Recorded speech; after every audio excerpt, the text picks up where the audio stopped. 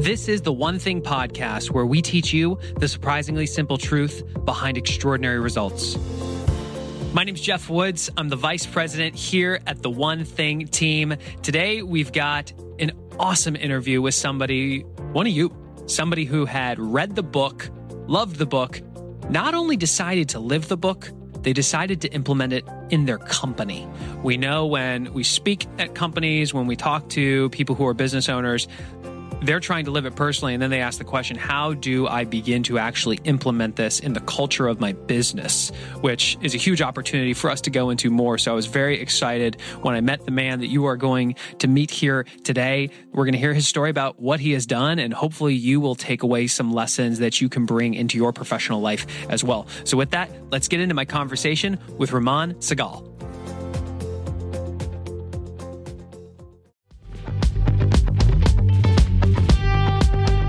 Eating healthy is an investment. It's an investment in yourself, but it also often requires an investment of your time. But good news is, Factor has delicious, ready-to-eat meals that are ever fresh and never frozen.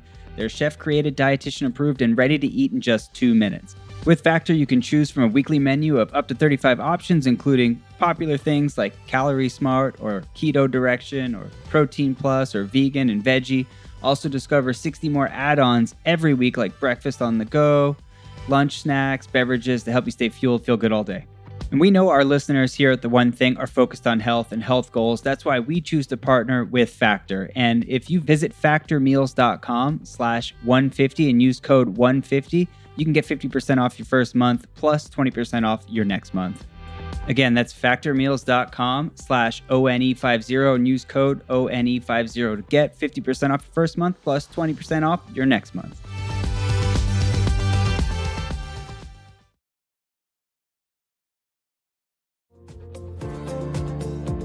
So walk me through what your business is. So my business is a company called Remarketing, and we are a design, digital and PR agency here in the UK that focuses on the pharmaceutical sector. So we are a broad company in some senses, in that we sell and provide our clients kind of marketing and digital support and content support, but predominantly to the pharmaceutical industry, the global pharmaceutical industry. Got it. And how long ago was it that you read The One Thing? So I read The One Thing about 2.5, maybe 3 years ago now. What were your thoughts when you first read it? So what's interesting is the backstory of I read a book actually just before The One Thing called The Morning Miracle. And that book kind of was very much about using your mornings to develop positive morning routines. And reading was a key element of that. And I remember going on Amazon and typing in productivity books, and this yellow book popped up, The One Thing, and immediately got my attention. And one click, and it was here the next day. And I remember opening the book, and within the first 6 or 7 pages, I was shouting at my wife saying, "This book's amazing. It's exactly what my life's been missing." So within reading about 20, 30 pages of the book, I realized that everything that the book was telling me, my life was almost kind of doing the exact opposite, and that I was multitasking. I was saying yes to everything. I was not structured enough in what I was doing. And so it was a real kind of eye-opener to me and the way I was living my life. And for that, I'm obviously very grateful for the book. And for clarification, when you said the yellow book and everybody went, but the book's white, the book in the UK is actually yellow. So that's, if you guys were going, but wait a minute, the book's white. No, it's yellow. It is. And interestingly enough, Jeff, about 3 weeks ago, one of my staff was talking to another staff member about The One Thing book. And I was like, that's not The One Thing. And then she was like, it is. And I looked at it and I looked at the author and I was like, I'm so confused. They'd obviously ordered it and it'd come as the white cover. Uh-huh. And I was really confused by the whole situation. Yep. So the vast majority of books in the world are white. However, our UK publisher, for whatever reason, they made it yellow. And I'm staring at a yellow copy right now. Good choice. So you mentioned that you were multitasking, trying to do too many things at once. Where did you start living this? What did that look like? And we can go into the personal life, and I'm really curious about what you did with your company. So there's a few kind of key lessons that I immediately kind of put into place. And I think first and foremost, the kind of myth around multitasking. And, I think in the UK, we're taught during university education and school education that multitasking is a positive thing, and you should be able to juggle lots of things. And I have a very busy lifestyle. I have a fast-growing agency. I have 2 young children. I'm a marathon runner. I want to spend time with my family, and I've got my staff to deal with. I've got a lot of stuff going on, and what I was finding was that I was getting lots of little stuff done and not a lot of the big important stuff. So I wasn't really moving things forward at the speed that I would have hoped to.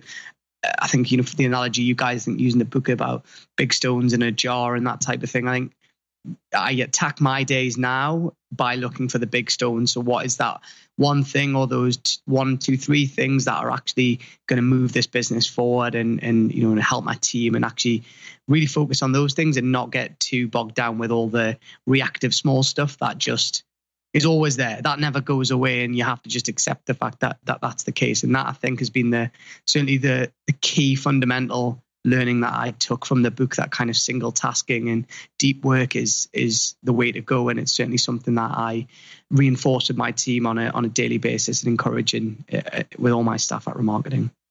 First, I applaud you, because a lot of people read the book. They learn about the fact that multitasking is a lie, that it's accounting for roughly 28% of our day, and they still struggle to switch from multitasking to monotasking or single tasking. You did it, and you took it to the next level. Talk to us about, you mentioned early on, you specifically focus on pharmaceutical companies. Was that always the case? That's a really good question, actually, because when I started the business 8 years ago, it was effectively just focused on companies in science and pharmaceuticals and the contract services sector within pharmaceuticals. And actually, ironically, we, over the next few years, ended up doing lots in other sectors, and we still do have some clients in other sectors. But I feel like we lost our way a little bit over the next few years and tried to be kind of too many things to too many people, and kind of lost our reason for being to an extent. And a couple of years ago, we did some analysis of our client base and decided that actually we'd rather be the best in the world in our kind of niche that we're in, and a lot of that is actually about single focus, and it's given us real clarity in terms of the types of people we recruit, types of events we go to, the business development we do, the tone of our website, who we're trying to attract to the business. And again, that kind of being focused on a if you like a niche market, it just seems to make everything a lot clearer. And certainly in the conversations I have with my clients, what always worries me in a first conversation is when a company says, "Oh, look, we want to be the company for everyone in the entire industry." I think that's a really dangerous thing to do. If you're an Amazon or a Google, fair enough, you can get away with that. But the majority of the companies, I think, would benefit from being a little bit more, I suppose, niche focused and single-minded, and becoming the best in a particular segment of the market. Well, Gary Keller talks about that exact example in a class he teaches called Empire Builders, where he talks about identifying, as you say, your niche. He uses the Amazon example. Amazon did not earn the right to serve everyone with everything by starting that way. They started by selling books. That was it. It was books, and they became the best in the world at selling books. Then they earned the right to expand their focus. What I love about what you've done, Raman, is instead of just looking and trying to serve everyone, you did an 80-20 analysis on your customers, and you said, who's the 20% that we're going to serve that's going to give us the 80% of the results? Let's go all in there. Here's my question for you, the listener. Do you wake up every single day trying to get 80% of your customers to say yes to you? What would happen if you were to flip it, and instead you woke up every single day trying to get 80% of your customers to say no to you so that the right 20% could say yes? What would that do for your business? Raman, when you chose to focus on the niche, what happened in terms of the finances of the business? So there's a gentleman by the name of Ian Altman who I have to thank for kind of coaching me, and reading his or listening to his podcast and his blogs is kind of helped me in terms of being brave and having the courage and having the courage to be able to stick to our guns and do this. And what we find is, in the time that we focused, I think in the last year alone, our business has grown 71%. at sales revenue growth, which is pretty good going. I think it was about 45, maybe 50% the year before. So we're seeing, and when we genuinely try to grow our business in an incremental, gradual way. We are not the type of company that is trying to grow crazy quick to sell or anything like that. That's not the strategy of the business, is to try and grow in a sensible manner. And despite that, we are growing really quickly. And I can put that down to the type of people that we're having conversations with. We are meaningful to them, right? So we're not trying to be something to them that we're not. We are immediately and genuinely of interest to them because we solve a problem. We speak their same language. We know the industry. We've solved the problem lots of times. And that's certainly what I found in my business has been a very powerful place to be, that we can help our clients solve their problems in a way that we know that we tend to succeed in, marketing services, PR, digital services. There isn't always an exact formula to it, but we have enough of the fundamentals that we've been able to make a huge impact and obviously grow our business. And at the same time, we do say no to lots of business. And I know that sounds a bit crazy, but I think at last count, I think it's 80% or 8 out of 10 inquiries we say no to, because we just say, hey, we're not the right fit for you. And again, some people think that's crazy, but I'd rather refer that business to someone who can do a better job than us, and it doesn't end in tears. And ultimately that client gets the right solution for whatever problem they have. I love it. I want to talk about time blocking. This is something every time we speak at a company, we ask people to raise their hands if they've ever scheduled time with themselves, ever, to do something that mattered. Every hand goes up. Then we say, keep them up. Do you have the habit of every single day scheduling time with yourself to do your most important work, and you crush the distractions that pop up? And almost every hand goes down. You have taken this and brought it into the culture of your company. Talk to us about this. So I'm a big advocate for time blocks, and I have to be honest and say, I've tried different versions of time blocks. When I read the book, actually, initially I tried to do meeting days. So I think Monday, Wednesday, and Friday I would have meetings, and Thursday and Tuesdays and Thursdays with no meetings. And then I had business development days and marketing days and client days. And actually, the dedicating days to time blocks actually didn't work for me in my business. And what I do now is actually I dedicate. So every single day, I think 1:30 to 1:30 till 3:30 is just dedicated to meetings. So people know they can put meetings in those slots.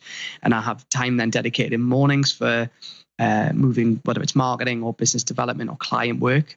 What that's allowed me to do is just focus on the big stones and actually and move things forward. But at the same time, what we've done in our business is create like zone times. So I mean, I'll send you a picture, once we're done, Jeff, and show you. We have like at a radio station when the speaker is on air, we actually have an on air sign. So at 9 o'clock in the morning, the on air sign goes, and everyone is in the zone. So they are time blocking for their most important work, and that goes on till 11:30 in the morning, and the light goes off, and then it comes back on, I think around 2 o'clock in the afternoon, and goes off around 4 o'clock, and it's all around. And I think it might be your theory, the kind of pulse and pause theory, this idea that you absolutely use that time as effectively as possible, minimize distractions, whether it's Slack or emails or texting or whatever, or social, and absolutely focus on the task at hand. But then we make time to play in between. And what we tend to find is when the light goes off, we all have a great laugh together, and we have a cup of tea and coffee and biscuits and whatever, and we just have a bit of conversation and banter between us all. But then the light goes back on and we're back in the zone time. And that kind of zone time language is very similar to time blocks, and it's been a really effective method for getting our company to produce the best work that we possibly can and produce world-class work for our clients. And I put that absolutely down to being able to focus solely on the task at hand, and time blocking is a really useful way of doing that. What did it look like when you first implemented that? Because when we teach people, when they go through our master course on this called Time Blocking Mastery, they get it. They get the idea, okay, I need to schedule this time with myself to do my most important work. And then they realize that the world is conspiring against them. People are emailing them. People are calling them. People are texting them. People are stopping by with, hey, do you got a minute? What did it look like to change the mindset of the culture so people understand this is not the time for those things?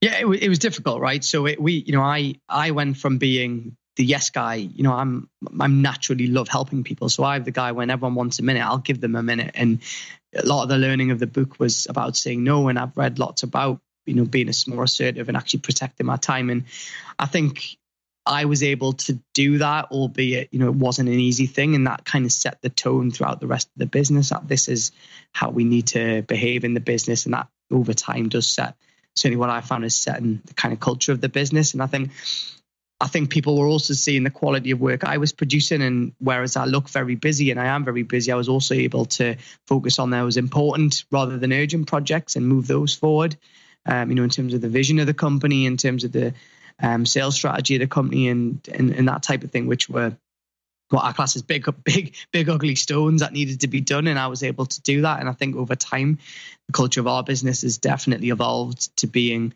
that it really, they see that as a precious part of the way that we do business. And you have to be disciplined. I mean, I'm having this conversation with you and I have everything switched off on my computer, right? I have my Evernote open and nothing else. So, and that's how I work, because the minute I see a little red dot on my email or my Slack, I am naturally curious and I have a total monkey mind and I can't deal with that. And also, I, on my phone now, I took, all Facebook, Twitter, any social, any WhatsApp, no notifications get through to me. I'm in control of that. So email notifications don't come to me. When I'm ready to deal with that, I press the button. The only thing I allow calls in texts, but again, I turn my phone upside down and turn my tones off, so I'm just not distracted by it. And I imagine every person will find their own way, and I've tried things that haven't worked. But what I found for me is that, just not allowing yourself to get distracted, to turn off all the things that distract you, and it gives you the best possible chance of producing your finest work. And that's something that I still struggle at, and I'm not perfect by any stretch of the imagination, but I'm comparing myself now. I look at myself 2 years ago to now, and I'm a completely different animal in terms of productivity, in terms of what I get done and the level of work I can accomplish. And the same with my staff and my team here in the business.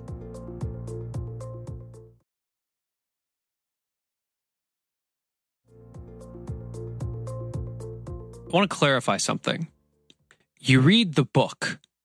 Did a switch just get flipped where all of a sudden you're time blocking, you're saying no to other people, you are silencing the notifications, you're controlling your time?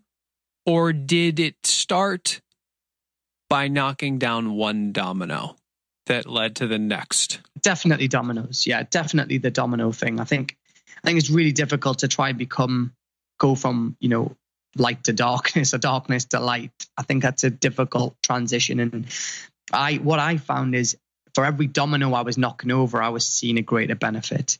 I keep a journal every day and that, so I use the 5-minute journal and I keep a journal, and at the end of the month, I reflect back on my time. And what I was also finding was in my journal is every day, what could you do better? I could have focused more. I could have not got distracted, or I'm terrible at distracting other people. So that's something I'm constantly working on. So, sometimes I feel like, going to just chat to the guys about football, or real football, not the American football. I was waiting for the shot there. And speak to my team, but it's something I am constantly working at. And, I've learned to kind of keep track of there's Tim Ferriss says the phrase, what doesn't get measured doesn't get managed. I'm big on measuring everything that I do myself and actually being very self-analytical. And that's allowed me to try and cut out things that I know distract me and that I know have a detrimental effect on me in the way I work and then in turn my colleagues in the business. And so over time, I've managed to, I suppose, cage my monkey mind and actually, as a result, be a more productive and well-rounded kind of individual. Maybe my team and my family will say something different, but and it's come with some sacrifice. I mean, I've got to be honest. I mean, the last few years, there's probably friendships and there's other things in my life that were probably more prevalent in my life a couple of years ago that are not now, because you can't have your cake and eat it all type thing. And so it does come with some sacrifice. And I think, your listeners need to be aware of that, it's not all kind of, it's not all kind of roses.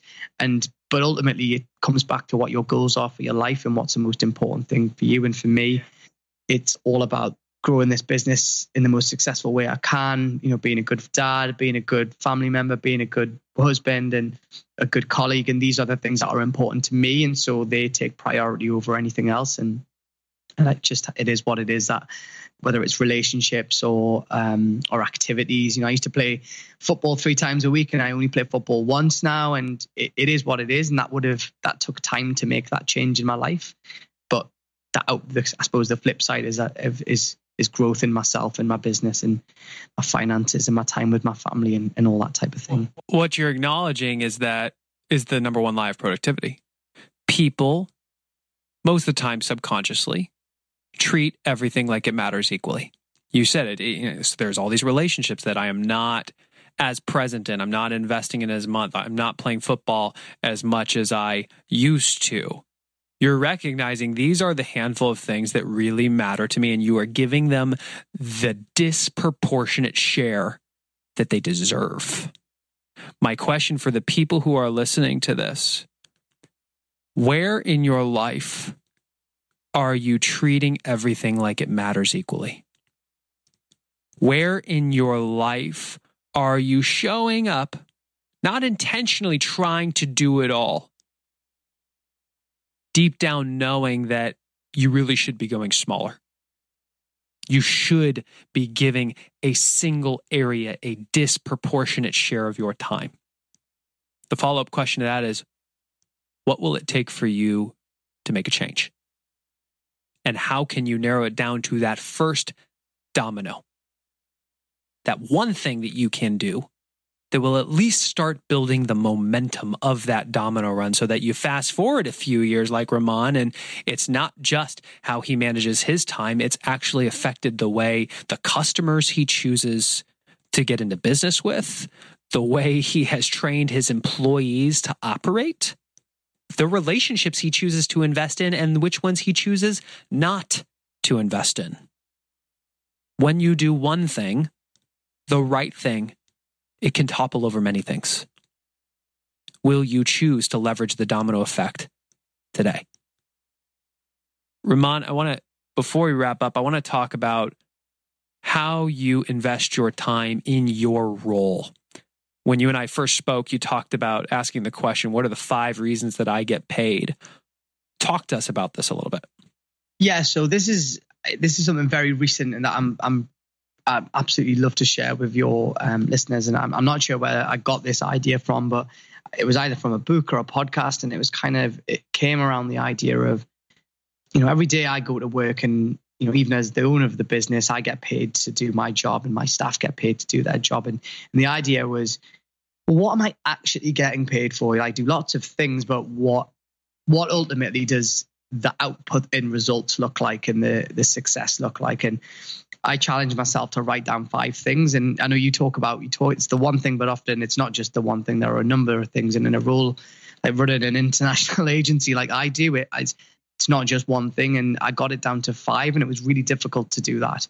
So for me, it was things like the 5 things are, creating and communicating the kind of vision and direction of the business. So kind of steering the ship, attracting and retaining and nurturing my team, converting and attracting and converting the right type of clients, ensuring the financial stability and future of the business, and then using my skills and experience to add value to my clients and projects. And those 5 things are fundamental to why I am paid to do my job. So what I do now is whatever I'm working on, I have that list on my monitor in my office, and I just make sure that it's at least 80% of the time, if not more, it should be relating to one of those things.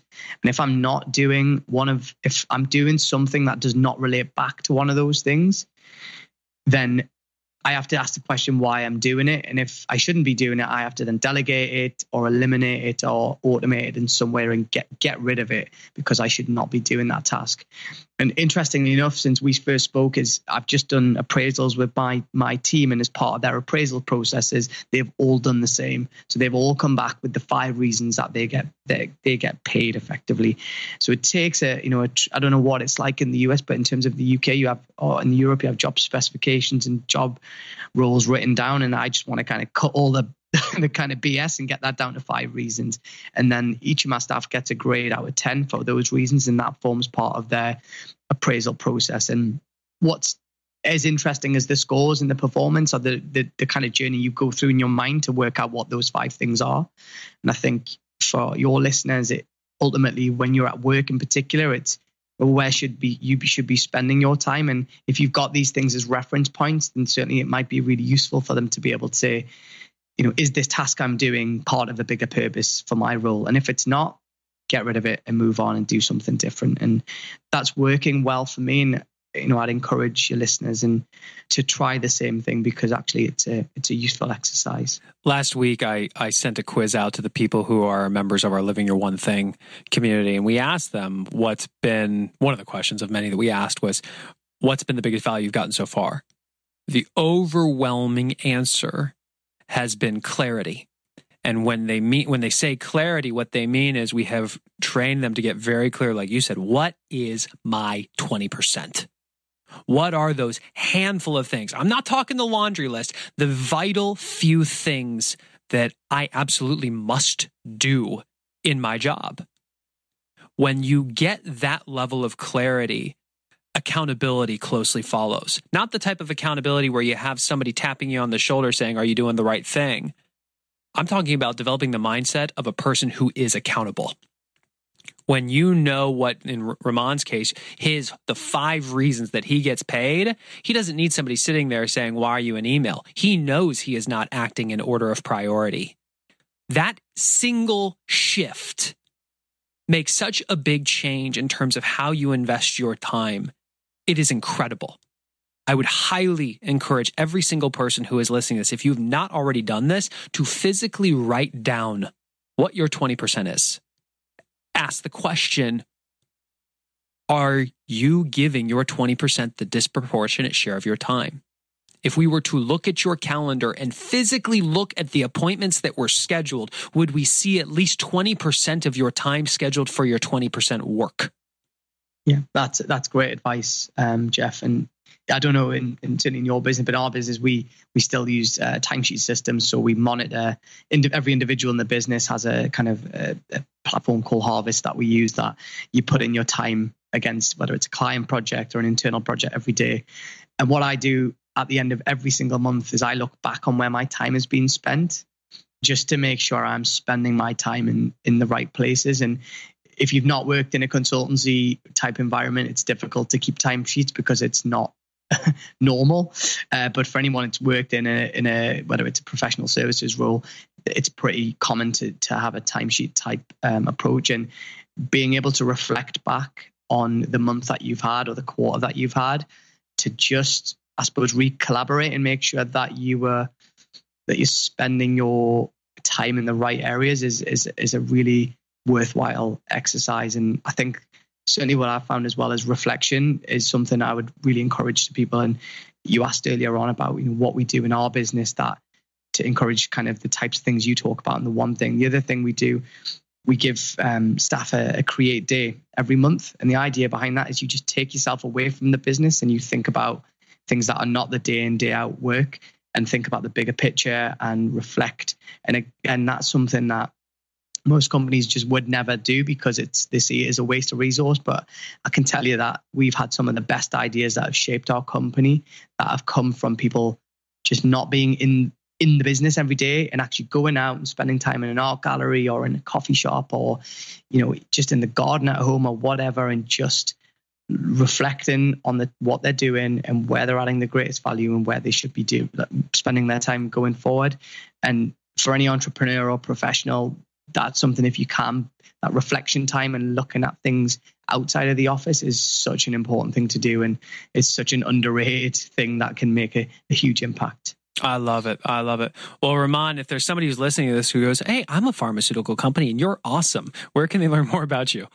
Yeah, sure. I mean, so if they can find us at, Remarketing, or if you just Google Remarketing, our website should pop up. And that's RUH Marketing. It's RA Marketing. Oh, so it's RA Remarketing. Marketing. All there you one. go. And then I'm on LinkedIn, so just look for my name on LinkedIn. I think it's Raman Sehgal UK. So, you drop me a message or an invite. And likewise on Twitter, I think my username is Ramanelli, which is Ramanelli, which is inspired by an Italian footballer, but that's a different story altogether. So, yeah, and I just obviously want to just say thanks, Jeff. I'm a huge fan of the book and of your podcast, and it's an absolute pleasure to be a guest on your show. And I hope some of my learnings on my kind of one thing journey, and it is a journey because it's always never ending and it's always refining and improving.